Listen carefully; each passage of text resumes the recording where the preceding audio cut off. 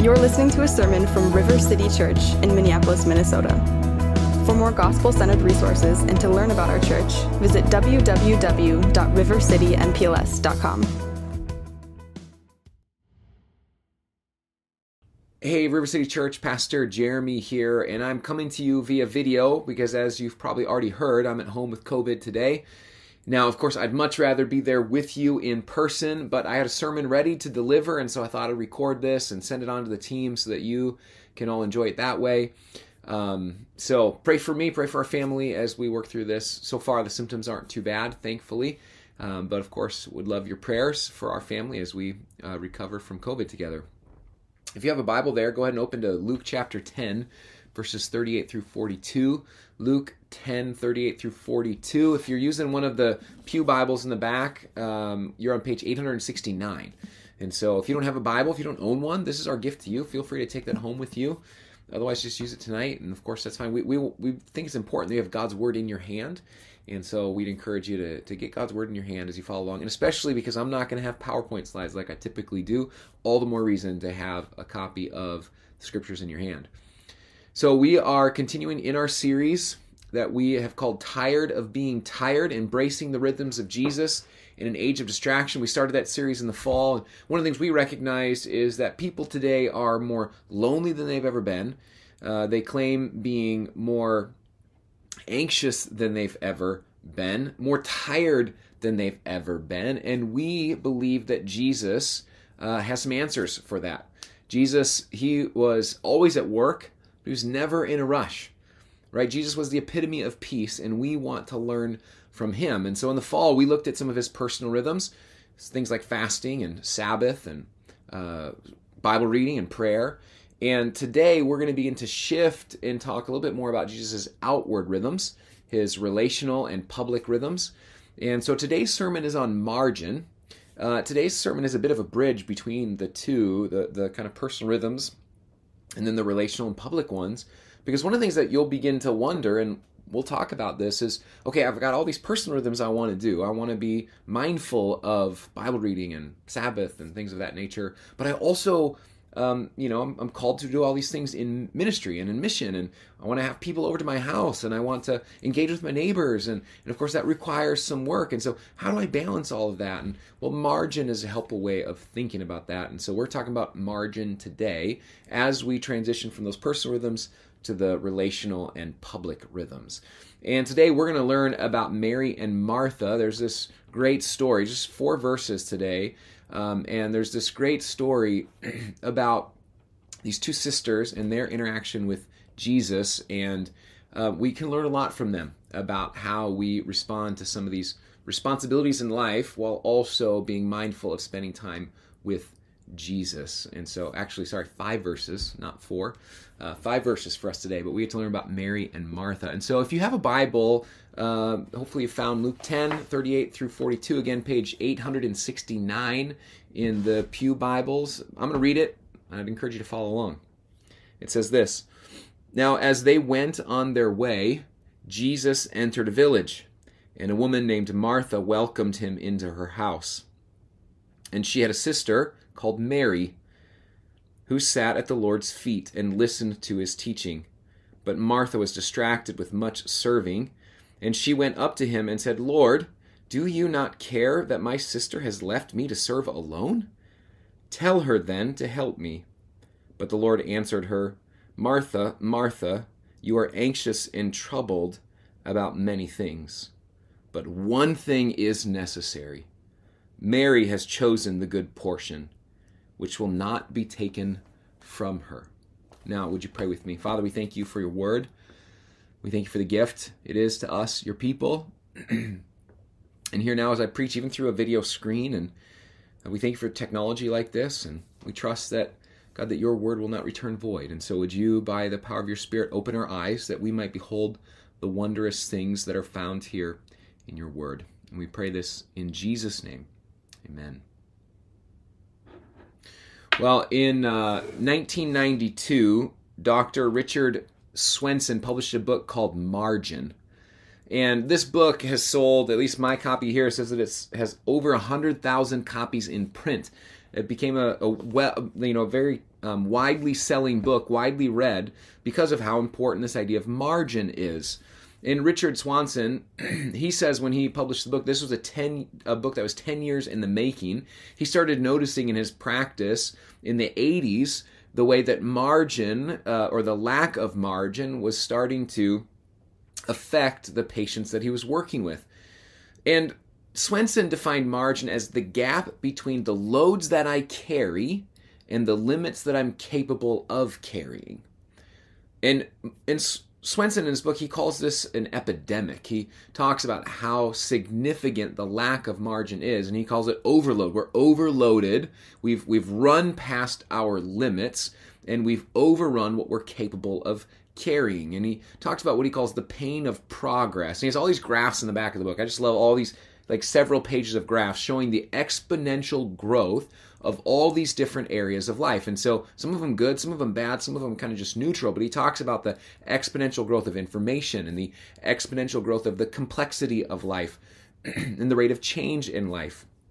Gross national product and gross national product and IRS collections, national debt, the volume of junk mail, and of course at this point 1992 he's talking about, like junk mail that you got in the mail, and of course junk emails are just as common.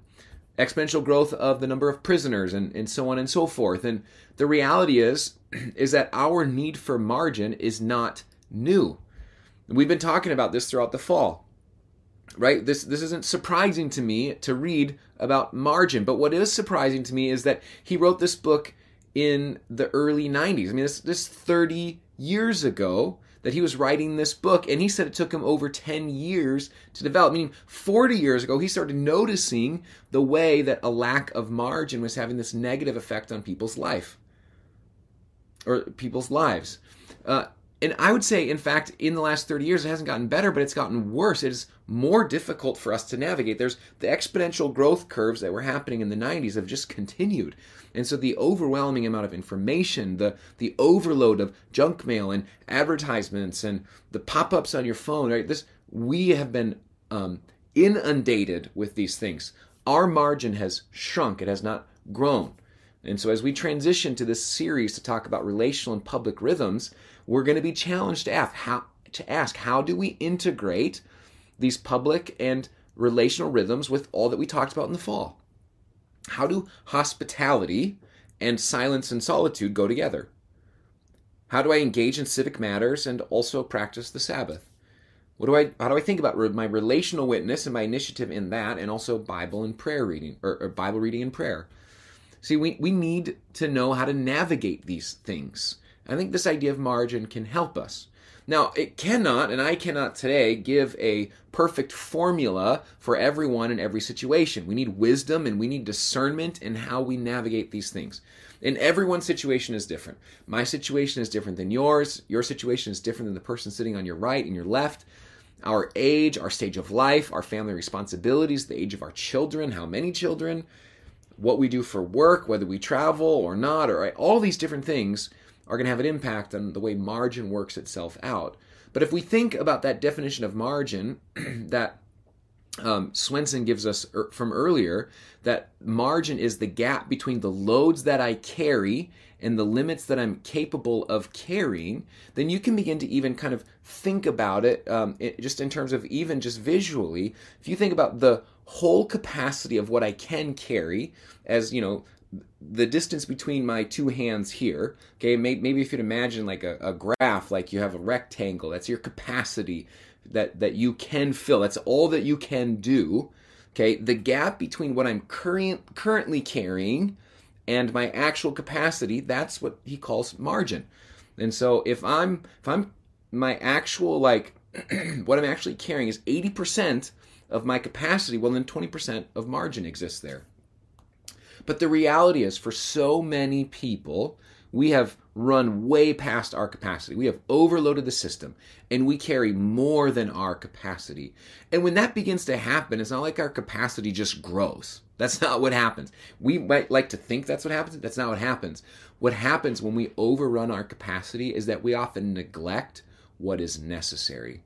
We often neglect the most important things. And this is the cost of overrunning our capacity. This is why, if we do not maintain margin in our lives, then we will neglect what is most important. And the message of the sermon today is that participation in kingdom work cannot come at the cost of time with the King being Jesus. If we're going to participate in kingdom work, these outward rhythms, that cannot come at the cost of time with the King. Now, they don't have to be mutually exclusive, right? We can have both. We can both participate in the kingdom and have time with the King. And in fact, often those two things, not only can they both happen in our lives, but they often happen at the same time, right? They're not mutually exclusive, but we need wisdom in how we live in the tension of our personal rhythms and our outward, public, and relational rhythms. And that's what I want to help with today. And so I've got 3 principles for how we navigate margin as people of the kingdom. Okay, so 3 principles we get from our text. The first is that we should participate in kingdom work. The second is that we participate within our limits. And then third is that we prioritize what is necessary. So participate in kingdom work, participate within your limits, and prioritize what is necessary. First, as we participate in kingdom work, as we think about that, I sometimes feel bad for Martha in this whole story because, this is the story that she's remembered for. If you were to bring up the name Martha to anybody who's, relatively familiar with the life of Jesus and the Gospels, this would be the story that would come to mind. Being compared to Mary, given as an example of how not to respond to Jesus in this moment. But the reality is she's not all bad.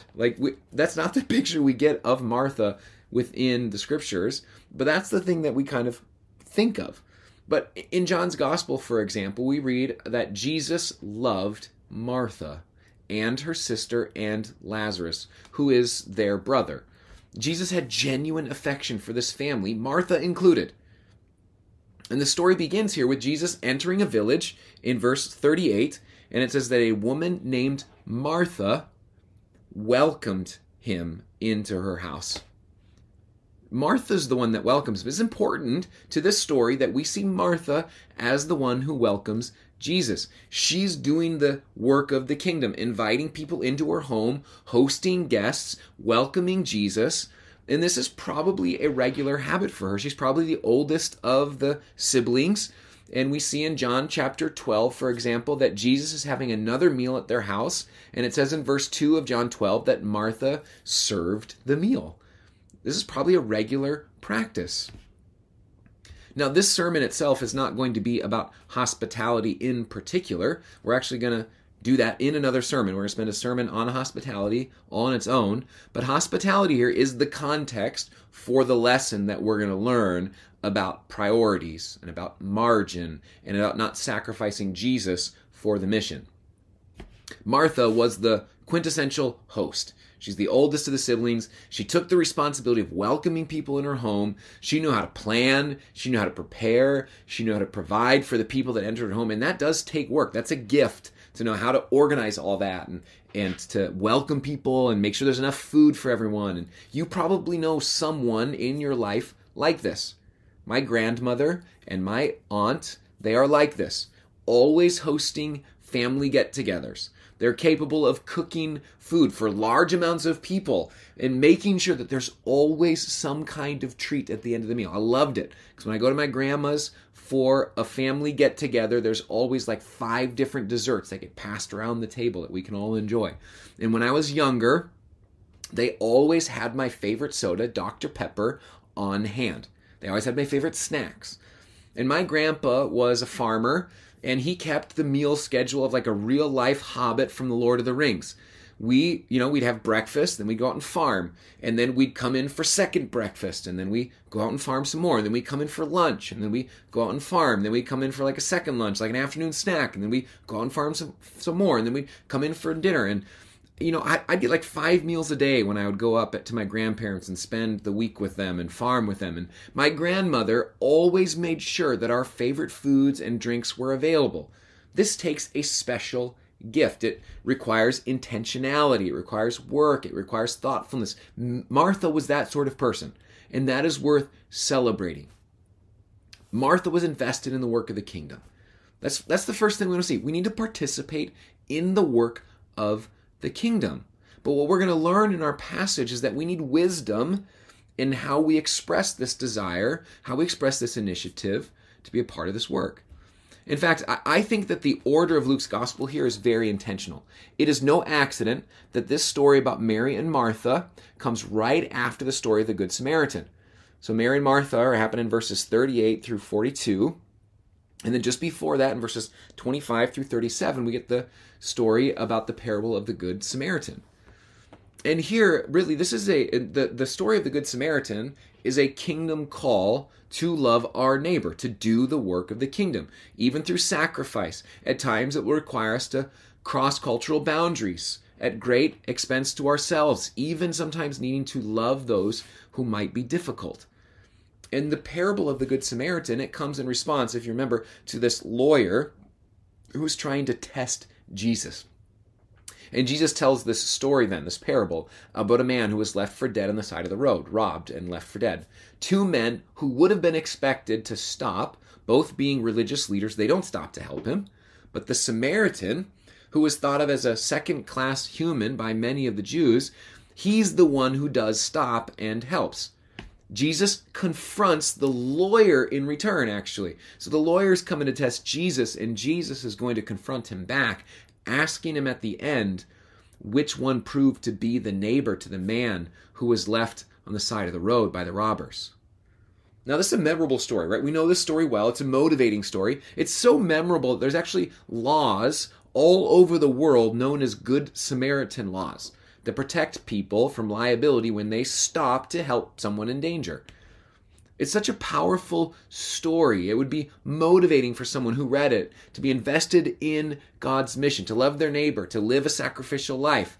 But it is imperative that is done with the right motives and the right priorities. And so the passage about Mary and Martha comes as a corrective for people who might want to overcompensate after reading about the parable of the Good Samaritan. But it's worth noting, in order to need that corrective, we need to get invested in kingdom work. There are some people who do not suffer from the Martha problem.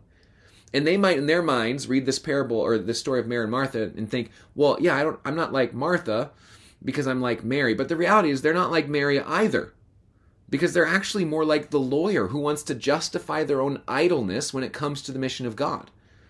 When we think about what it means to have healthy margin in life, we will not feel the problem if we are not involved in the mission.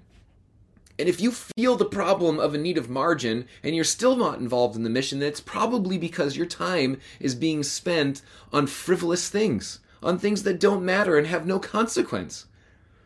And so all the more do we need to hear this reproof and this correction that we see in the life of Martha and Mary. So the first thing is we need to participate in the mission. And then we'll learn how to participate within our own margin. We spent 6 weeks last fall in our preaching series on the rhythms of Jesus. And there we focused on those personal rhythms we talked about. We talked about silence and solitude, Bible reading, prayer, fasting, Sabbath, rehearsing our identity.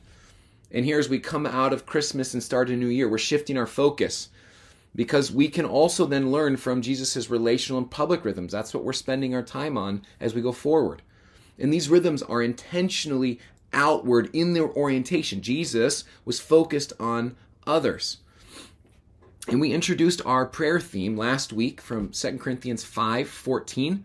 Christ's love compels us. And here's what we learned.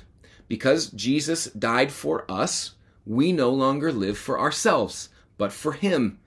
And we are so motivated and captivated by his love for us, his sacrificial death, that we want to help others experience it as well. That's what we're praying for this year. Through the death of Jesus, we have been reconciled to God. And so we are now ministers of that reconciliation. And I said last week that we need to become a church that is about the people who are not yet in the room with us. Now, we should be so deeply connected and committed to one another, of course, that we care about each other, but we should also be just as committed to being ministers of reconciliation to those who are not yet among us. Because we believe that the message of the gospel is a reconciling message.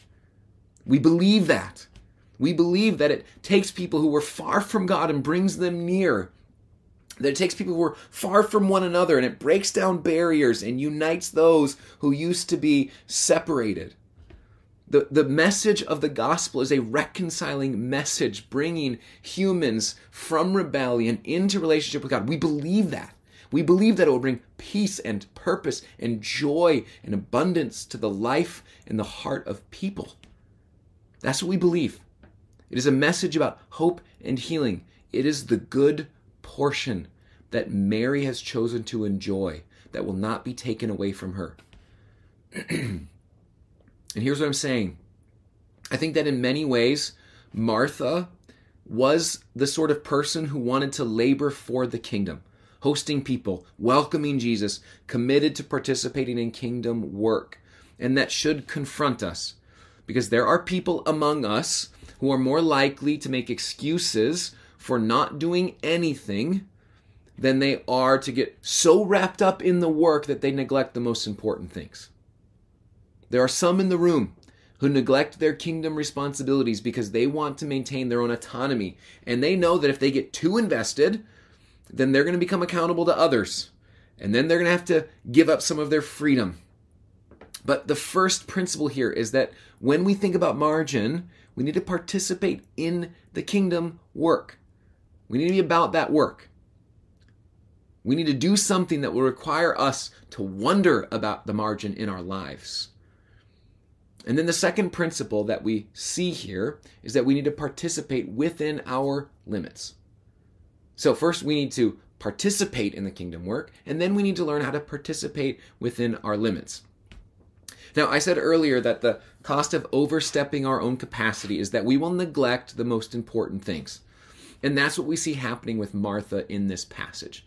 So Luke introduces the contrast between Mary and Martha in verses 39 and 40. And what we see there is that Mary sat at the Lord's feet and listened to his teaching. But it says in verse 40, Martha was distracted with much serving. Now, the serving itself is not portrayed as the problem in the story. It's not that she's serving that it's a problem. It is the distraction that comes from much serving. See, I think Martha wanted to honor Jesus. He was a guest of honor. She wanted to do it right. And that is admirable. That's a good thing. But she became consumed with many extra things. And I'll ask you, does that ever happen to you? You intend to do something good for someone. Maybe, for example, you've been asked to host a baby shower for a friend.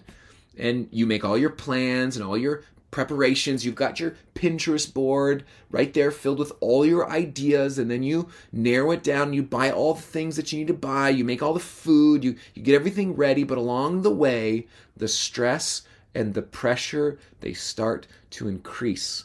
And as pressure increases, then patience decreases, and you push the margins of your capacity. You push the margins of your time and your ability and your budget, and you realize that you spent way more on the shower than you planned, and that you don't have enough time to do everything you want to do. You start to snap at your husband and get angry. You're distracted with much serving. And along the way, there are times then in all of that you've forgotten the point of hosting the shower in the first place. Having good margin, though, doesn't mean that you don't host the shower. It doesn't mean that, like for Martha, that she doesn't welcome Jesus and serve. Jesus doesn't confront Martha for the serving. He does not condemn her for showing hospitality, but he's going to redirect her focus to help her see that the way that her hospitality can be a help to her discipleship and not an impediment to it. So Martha, we see, is distracted with much serving. Meanwhile, Mary is sitting at Jesus' feet. And in that contrast, then we see Martha gets frustrated. So she's distracted with much serving is the initial assessment. Mary's sitting at Jesus' feet, and then Martha gets frustrated. So he comes to Jesus, right, to tell him, hey, can you get Mary to help me? And some of you, when you read this story, if you're honest, you sympathize with Martha. You think to yourself, yeah, Mary should get to work. There are things to be done. Maybe you even feel that way here at River City Church sometimes. You're serving and you're sacrificing and you're doing the work, and then you're looking around at others and you're thinking to yourself, why aren't they doing more? It's like you want to say to them what Martha says to Jesus in verse 40. Do you not care that my sister has left me to serve alone? Tell her to help me. So you still sometimes, in that even, you read this and you're still thinking to yourself, what's the big deal with Martha's question? Mary should get to work. But Jesus responds in verse 41. He says, Martha, Martha, you are anxious and troubled about many things. The repetition of her name here, Martha's name, at the beginning of this response from Jesus, it shows his affection and his care from her. His primary goal isn't to condemn her. That's not what he's doing. He's not condemning or chastising, but he wants to remind her of what is most important and necessary. His assessment is that Martha has become anxious and troubled with many things. See, she had her long list of things she needed to get done in order to have the best party she could for Jesus. But her participation in the kingdom work there, it came at the cost of time with the king. And I need to confess that I have been guilty of this. Sometimes when we gather as a church, sometimes I'm anxious and I'm distracted with all the things I need to do in order to help lead us in worship. And I can be so distracted then that I miss Jesus in the midst of it all. And it has been my prayer for the last several years that I want to participate in worship with you. I do not want to perform. I do not want to pretend. See, I'm here to worship Jesus. And if in my serving I become so anxious, so distracted, that I forget to worship Jesus, then I've missed the whole point. Here's where margin comes into play. If the cost of overstepping our own capacity is that we neglect the most important things, then when we push our capacity over and over again, then we will neglect the one most important thing, and his name is Jesus. See, Mary and Martha, they're at the same party. One of them is distracted and anxious. The other is sitting at Jesus' feet. Now, you can be at the same church gathering as someone else, but you can be distracted and you can be anxious, while the person next to you is sitting at the proverbial feet of Jesus. See, I have this problem with margin at times. Early on in my marriage, I was involved in something almost like every night of the week. I was just involved, or at least certainly way more nights than not. And now many of these were good things. I was leading this 15-week class on missions. I was leading this Bible study. I was helping to lead staff meetings for this residence hall that I was running. And, not bad things, right? But a few months into our marriage, Megan, my wife, looks at me and she says, when are we going to spend some time at home together? See, if you get married, your spouse is going to want to spend time with you. You should expect that. I had overstepped my capacity, and the cost was the more important things, time with my wife. And I'm just notoriously bad at overstepping my capacity. My margin can get squeezed, and Megan has been such a gift to me in getting that more in balance in my life. See, when I overstep my margin, then I neglect my physical health. I neglect the most important relationships in my life. Worst of all, I neglect Jesus. Don't miss Jesus in the midst of all your activity. And if you have no margin for Jesus, then your margin is out of sync with kingdom priorities. Now, the third principle that we have here for us tonight is in how we navigate margin as people of the kingdom is how to prioritize what is necessary. This is the third principle, and really in some ways it is the one that helps us to balance the first two. We need to participate in kingdom work. We also need to participate within our limits. And if we go beyond our limits, then what is necessary gets sacrificed. But if we prioritize what is necessary first, then often the rest will have a way of working itself out. In response to Martha asking Jesus to make Mary help, in verse 42, Jesus says that Mary has chosen the one thing that is necessary. And he says it will not be taken away from her. The one thing that is necessary is what we see Mary doing in verse 39. There's two things there. She is sitting at the Lord's feet, and she is listening to his teaching. This is the model of discipleship to Jesus, sitting at his feet, listening to his teaching. And that phrase, sitting at Jesus' feet, it was a common phrase for discipleship among early Jews, or among Jews around the time of Jesus. Someone who is a disciple of someone else is going to submit to them, humble themselves under their authority, trust that they have some wisdom to offer them, to sit at their feet. And so it was common in Jesus' times for rabbis to have disciples, or what some might call apprentices. And sitting at the feet of the rabbi was a common phrase. It didn't always mean they're literally sitting at their feet, but it's a phrase that meant they're submitting to the rabbi as a teacher and a master. So Mary, here she is. She's not the only one there sitting at Jesus' feet. Surely there are others who are sharing the meal, following Jesus as their teacher, as their Lord.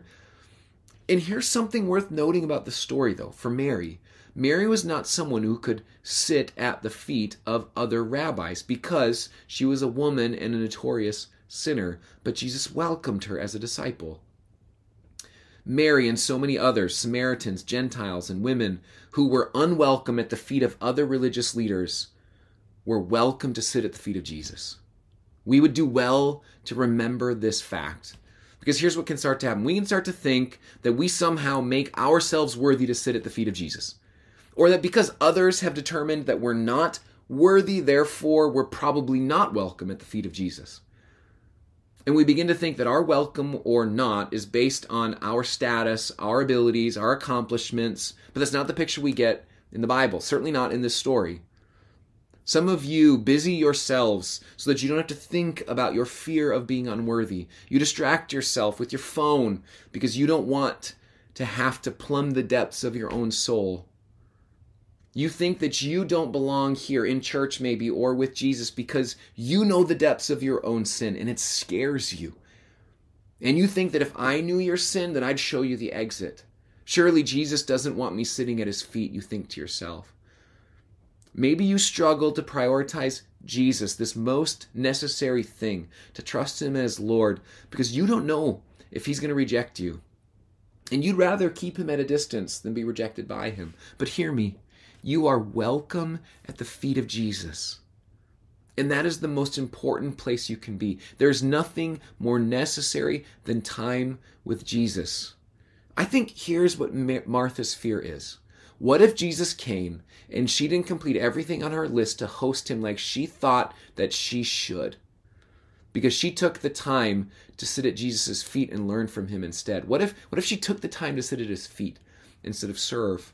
And as a result, I think she feared that what if she didn't live up to that standard?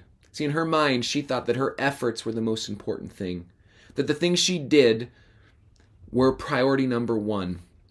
And that is the mentality that gets us to push beyond our capacity. So let me ask you, what if you don't get that third load of laundry done because you spent some extra time in prayer? What if you didn't get that centerpiece on your table before your guests came because you took extra time to shepherd the heart of your spouse through something difficult?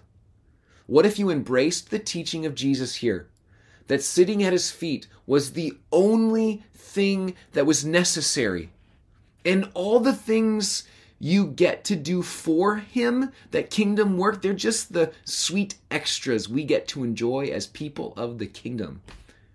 See, while Mary is sitting at Jesus' feet, she's listening to his teaching. This is the posture of a disciple who believes that God has revealed himself in the person of Jesus. If we're going to follow Jesus, then we need to know what he taught. These are the features of a disciple, sitting at his feet, listening to his teaching. And Jesus says that this is the one necessary thing, and this good portion that Mary has chosen will not be taken away from her.